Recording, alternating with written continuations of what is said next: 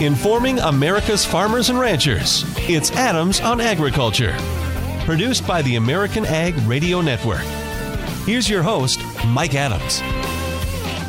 And hello, everyone. Welcome to Adams on Agriculture. Thank you for joining us this day after Thanksgiving. We hope you had a good holiday, a good, safe holiday, and glad that you're with us. We continue to look back at some of the recent conversations and discussions that we've had. There's been a lot of news, a lot of things happening here as of late.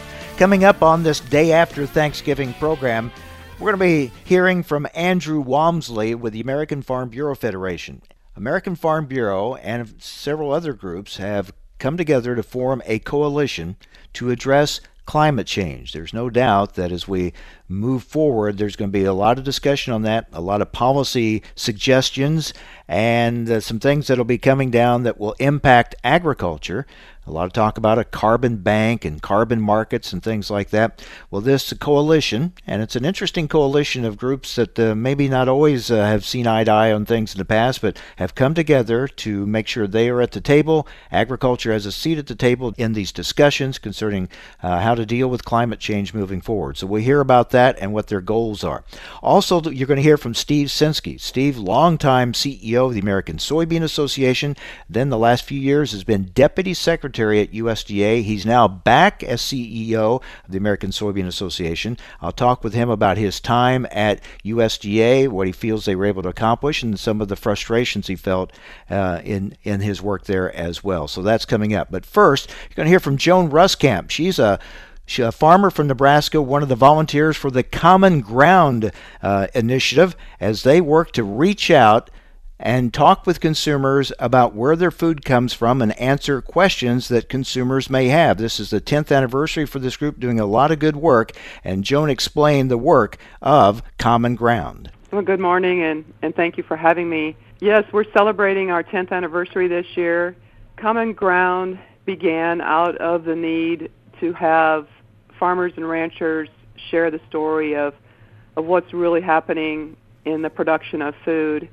The National Corn Growers Association, along with our state corn and soybean organizations, those checkoff dollars help support training, mileage, and any other expenses that are incurred to bring basically our story to our urban friends and families.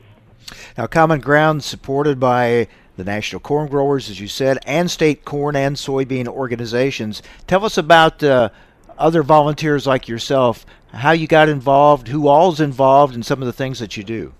Well, my husband Steve and I grow corn and soybeans and also have a feedlot where we finish cattle in northeast Nebraska. And I work on our farm. Like many women over the centuries, most of us silently worked behind the scenes. But they found that the consumer trusted women a bit more than men in sharing that story. And we could also connect to urban moms.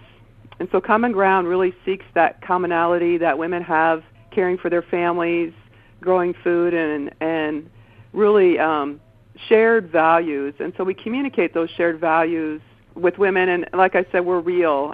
We live the story. And we've really become a voice for what happens on our farms and our ranches across the country. We are based in our communication style on pillars of that we're always positive, we're inclusive, there's no negativity about how the production method is. We have organic growers and conventionally used production systems. We're real, like I said. We actually really are farmers and ranchers, and we're factual based. We use science to share the reasons behind the decisions that we make. What are some of the questions that you get when you talk with consumers, maybe some of the concerns they have about their food? Well, for me, really, when it comes to cattle and finishing cattle, a lot of it goes around three big issues. One is use of hormones, use of antibiotics, and animal welfare. And when I'm able to connect in a way that allows them to trust me, and that really is sharing those values that it's really important to people like all of us on our farms and ranches to take care of our animals. This is a priority long before people started wondering about their food. we implemented things like the Beef Quality Assurance Program to make sure anyone working with livestock was using the right medicine in the right manner in the right location so that we produced quality beef. And so this has been something that's a part of us long before we started having Hollywood try to tell the story from a different angle. And with the hormones and explaining how and why they're used and how much it helps us minimize the use of resources in producing the food that we have, the safety measures that are put into place so that it's safe for the animal, it's safe for the environment, and it's safe for the food that's eaten by our consumers, and the animal welfare, how we're continually trying to improve how we care for animals, whether they're in a feedlot or out in a pasture. That the commonality of what we seek is that we're always improving, that we're always looking for ways to do this better, and our goal is to produce healthy food because we all eat food that is in the grocery store as well and have children, grandchildren, grandparents maybe, that we want to be able to thrive as well. Joan, how have you found your message being received by consumers? Are they skeptical? Are they open to your message? How would you describe the response? It's amazing how valuable the face of farmers and ranchers can be to the story. I was in a grocery store one time. We do some events where we meet one-on-one with people in grocery stores, and a lady was walking by, and I was just about done, just about ready to put my things away, and I saw her, and I said, "Hey, I'm a farmer from Dodge, and I'm here in the store if you have any questions. We have cattle in a feedlot, especially if you have any questions." And she just kind of snubbed her nose at me, and no, I don't eat any of that, and walked away. And I'm like, okay. And then about 10 feet away, she spun around and came back, and I honestly felt like she was 10 feet tall because I could feel the energy coming out of her. And I said, "What are your questions?" And really try to be positive. People don't know, and they read things on Facebook or they see movies. They hear misinformation that leads them to false assumptions. And as she asked me question by question her concerns, and I gave her the factual information and how important it is to us to do what is right, she literally melted in front of me, and by the time we got done, like, she's no taller than I am. And so just that ability to change the energy from such negativity to acceptance. Yep. And I said, you gave me 15 minutes of your time to learn the story.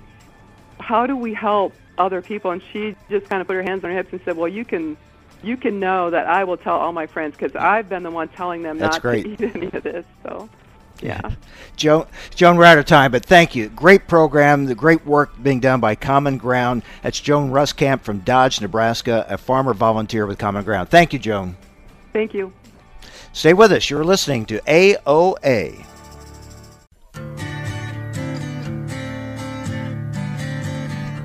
Information America's farmers and ranchers need to know. Adams on Agriculture. Now back to Mike Adams. A coalition of ag, food, forestry, and environmental groups has been formed called the Food and Agriculture Climate Alliance, and this group dealing with issues like climate change. One of those groups is the American Farm Bureau Federation, and joining us now from AFBF is Andrew Walmsley. Andrew, thank you for joining us. Tell us about this new alliance, who's involved in it, and what's your goal? Yes, sir. Thanks for having me, Mike. Yeah, it's really groundbreaking what we announced. When you look at the policy issue, which is around climate and the controversy that stirs potentially in ag and rural America and the groups that are involved. So we launched the Food and Agriculture Climate Alliance with originally 8 organizations as kind of founding members. It includes Farm Bureau, Environmental Defense Fund, the Nature Conservancy, our Forest Owners, NAFO, Food Industry Association, State Departments of Ag, Farmers Union, and National Council of Farmer Cooperatives to kind of come together and see where we could find agreement on like I said, a fairly controversial issue at times. Have you been able to find common ground? Yes, and so with that, we came out with almost 50 pages of recommendations. You can find them at the website agclimatealliance.com. We've got a little over 40 recommendations there. But our overarching goal with all of these recommendations is that they've got to work for farmers and ranchers. They're voluntary, market and incentive-based policies based on science and that promote resilience and help our rural communities become stronger. Okay, so we have seen at times a rub between agriculture's voluntary approach to issues like this and what's often more of a mandated approach by government.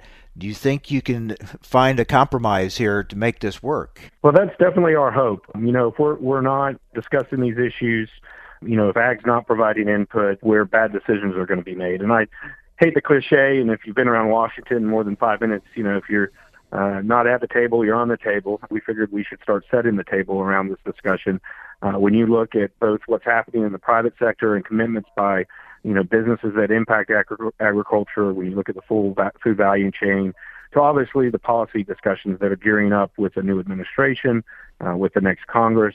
We saw these tea leaves, forming almost a year ago when we put the group together, and we've been working for really the last 6 months to try to find policies that work for American agriculture. That, if you are sincere about wanting to work in this space, from an environmental community, here are things that can make a difference and things that will hopefully in the long run make our farmers stronger and more resilient and provide additional societal benefits.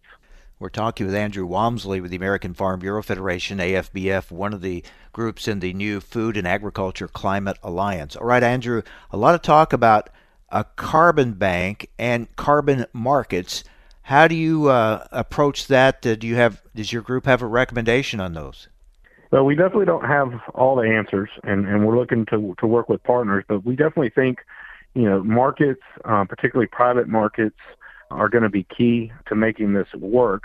We obviously need the science and research to figure out how it actually works, to make sure from a sequestration standpoint that those that might be purchasing credits are confident in those, but also in a way that the verification costs don't eat up any profitability for farmers as well. And so, it's a hybrid model where we're wanting to work with the private sector, but there's obviously a role for the public sector. And really high level, there was 2 tracks we were looking at. These carbon markets, potentially a carbon bank at USDA, if for some of our larger landowners, those that are really innovative, they're going to go chase that ton that they can sequester or that ton of carbon equivalent that they can destroy. We want to set up that marketplace for them. And then the other idea is working within the sphere that we've traditionally had within RCS and USDA is, for either the smaller landowners or those farmers that say, man, I want to do a little bit better. I'm focused on farming. Can somebody help me along the way? There's that track as well to work through NRCS and look at NRCS programs that can help farmers, be better stewards in this space. This may bring back memories, and not necessarily good memories either, of cap and trade. How do you avoid the mistakes made with that several years ago? Yeah, that discussion was obviously ripe about 10 years ago. The world has definitely changed since then. I don't believe, some of the tactics that were used then, some of the allies that were maybe around that issue don't exist today. I think you see too much gearing up for action, either once again in the private sector or from policy at the state and federal level. Agriculture's got to be engaged in this. The one thing that hasn't changed, and particularly for American Farm Bureau Federation, Mike, that we are policy driven from our grassroots members, and we are not deviating from that. We have tried to work in a space in the for support policy area with this project, but we still have clear lines drawn on things that we would oppose, and things like cap and trade or a carbon tax would be detrimental to ag, and we'll work to kill bad policy proposals like that. But if for folks that are wanting to work and move incrementally and start really making a change in this space to help support farmers, we think these 40 recommendations with the Food and Agriculture Climate Alliance is a good start. You're obviously reaching out to members of Congress and potentially a new Biden administration to show agriculture's willingness to work on these areas, as you said, with a voluntary approach, also pointing out what has been done, is being done, and what agriculture can do. History tells us there will be those, though, in the environmental community that will almost immediately say, that's not enough, you're not going far enough, more has to be done, and will propose some things that will probably not be very acceptable to the ag community. So that seemingly is where the potential rub is going to be, if history is any indicator. So those will be some of the rough spots you're going to have to work through. Without a doubt. I mean, I think there's a saying that, planting the seeds the easiest day. We planted a seed yesterday, and now we're on to harvest, and we've got a long way to go to get there. But I think what's key about this group is that this is really the first time that environmental groups, Environmental Defense Fund, Nature Conservancy, has come to the ag community to have a dialogue. And like I said, we've come together on about 40 recommendations. One of the key things in Washington is to have a broad coalition to work on issues. And there absolutely will be the naysayers that are out there, but we're hoping to expand our tent. We had over 400 stakeholders log into our announcement yesterday. This group's open to new membership. We want to bring in more of the ag community. We want to bring in more of the environmental community. And at the end of the day, it's going to have to be a balanced policy approach for Congress to consider that's going to benefit all. And we'll just have to work through those setbacks. We know there's going to be challenges, that it won't be enough, but it's what will work for agriculture, hopefully. I would agree that the approach that you're taking and the alliance that you have formed, which includes some of the groups that may have been those naysayers in the past or critics of agriculture, being part of that alliance, I would think would help overcome some of these issues and put you in a better position and make these proposals to Congress and the administration. Yeah, absolutely. I mean, every when you look at agriculture, we're farmers and ranchers are less than 2% of the population, and to make sure that our voice is heard, it's about working in alliances and trying to work across the aisle while also being true to your members and your mission, and that's what we're trying to achieve here. Knowing that this debate is coming, and we're just trying to best position ourselves to make a difference, to provide the societal benefits that consumers are expecting, but also ensuring that our farmers and ranchers are sustainable, which, at the basis is economic viability. We got to always keep that in mind as well. Yeah, so often some of these proposals have seemed to those in the ag community as things that would put them out of business. So finding a way to achieve the goals and stay in business, that's going to be the key. What's your next step? Well, next steps is we're going to be talking to the Biden transition team. We did a lot of outreach over the last 2 days to the Hill and Senate and the USDA. Like I mentioned, we had our big stakeholder call yesterday afternoon. We're inviting other groups in, and so we're hoping to build our membership base. And we basically turn to advocacy now. We gear up for a new administration and the 117th Congress that convenes in January. We've got these proposals out there. It's time to educate. It's time to work together and see, what opportunities lay down the road. If we end up with a divided Congress, I doubt we'll see a major climate bill, which will probably bode well for agriculture, but there'll be opportunities in the appropriation process. We've got a farm bill coming up in 2023. It's starting to lay the groundwork for these types of legislation that we'll be working on in the future. And no doubt these issues, these environmental issues, are going to be key moving forward, and there's going to be policy coming down that will certainly impact agriculture. As you said, that's why it's important to be part of the process in forming those policies. Yeah, absolutely correct. I mean, the one thing that we like folks to realize, when you talk about this space and greenhouse gas emissions, U.S. ag is less than 10%. The world is closer to 25%. One of the reasons I think there's such a huge difference there is that we have been very much voluntary incentive-based. We've got a strong foundation of innovation. You look, the last 2 generations or so, we've increased our output in American agriculture by over 270%, while our inputs have remained flat. That's a huge story. That's what we've got to continue to build on and make sure we have common sense policies going forward in the sustainability space. Yeah, and to make sure that agriculture's voice is heard in this discussion. Andrew, thank you for the update. We'll look forward to talking with you more about this. Absolutely. Thank you. Andrew Walmsley with the American Farm Bureau Federation, AFBF, one of the groups in the new Food and Agriculture Climate Alliance. Stay with us. You're listening to AOA.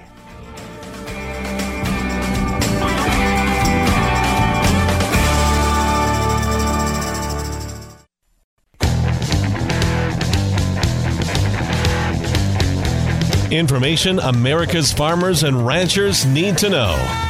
Adams on Agriculture. Now, back to Mike Adams. Well, as always, harvest was a race to the finish, and now winter is on its way. Hopefully work will be settling down for most folks, but Of course, it doesn't stop completely, and running equipment in the winter takes extra precaution in order to keep it protected. Today we're talking with Chad Christensen, a premium diesel expert from Cenex, the energy brand of CHS, to talk about how your fuel can make particularly a significant difference to the health of your machines during these cold months. Chad, why is this right now such a good time of year to take a look at your fuel supply?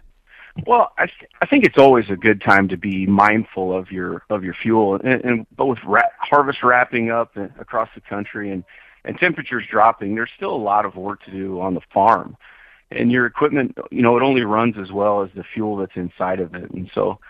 Whether you're feeding livestock or wrapping up some fall field work or just clearing snow, your equipment is still being used in a lot of cases out there. And winter has some of the most demanding conditions on equipment and fuel systems. So what are some of the issues that winter can cause with fuel systems? Well, I think there's a host of issues that we commonly see when Mother Nature leaves the door open, the temperatures start to drop and winter sets in. And really the first is being that equipment, it just won't start. And that's caused by a few different reasons.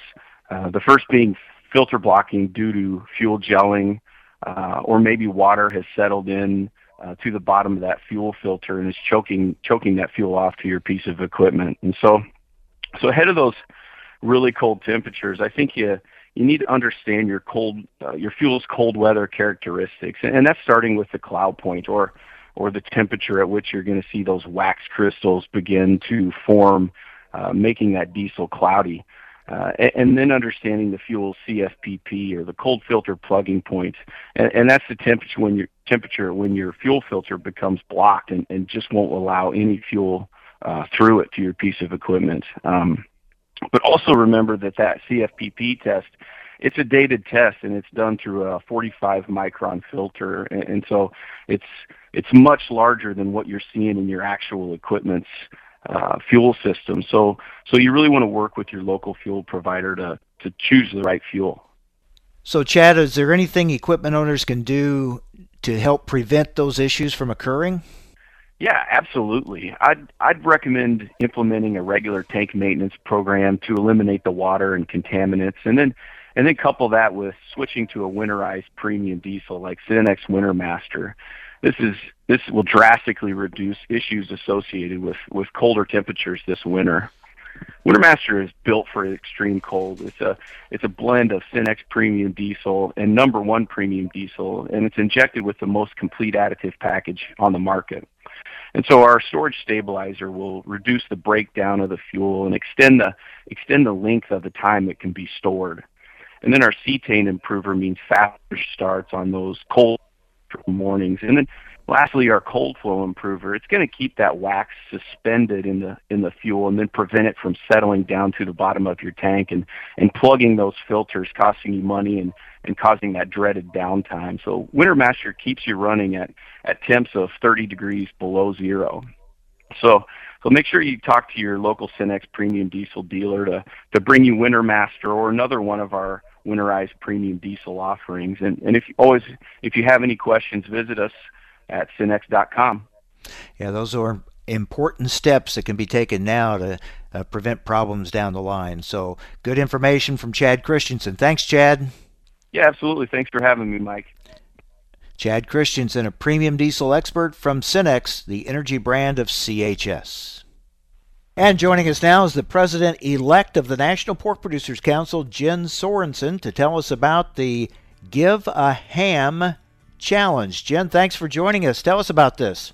Oh, this is a big day for the U.S. pork industry, Mike. We're excited to launch our national Give a Ham Challenge, which is our holiday giving program where U.S. hog farmers contribute back to the communities they support. This is a core value for U.S. pork producers, and we're happy to celebrate it and champion it through the Give a Ham Challenge, which is a social media campaign, but ultimately, hopefully we'll get over 2 million servings of pork into local food pantries, community shelves, and community organizations. Well, we know there's a great need right now, and hopefully this will help fill that need. How do pork producers get involved in this and participate? There is a tremendous need right now, and I've never met a food pantry that isn't low on protein. So this is a really good example of producers having the opportunity to give back into their communities.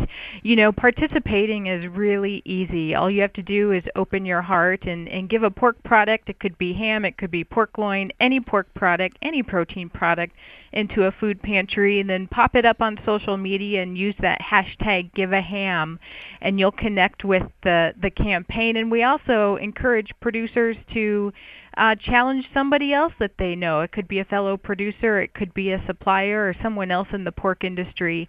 Last year we had over 1,000 producers participating, and we're hoping to double that this year. This would be in addition to the assistance that pork producers have already given this year. They've really stepped up, so we hope this will add to that. We do. You know, producers are always giving, no matter what the business climate is. I know as Iowa Select Farms, we had a really big giving year, especially this spring and summer, as people lost their jobs and there was more need, you know, as schools were closing. And so, yeah, producers are always giving back and engaged in their local communities. And this is just a time period that we can highlight it and celebrate it, so people can see the good work happening with U.S. hog farmers.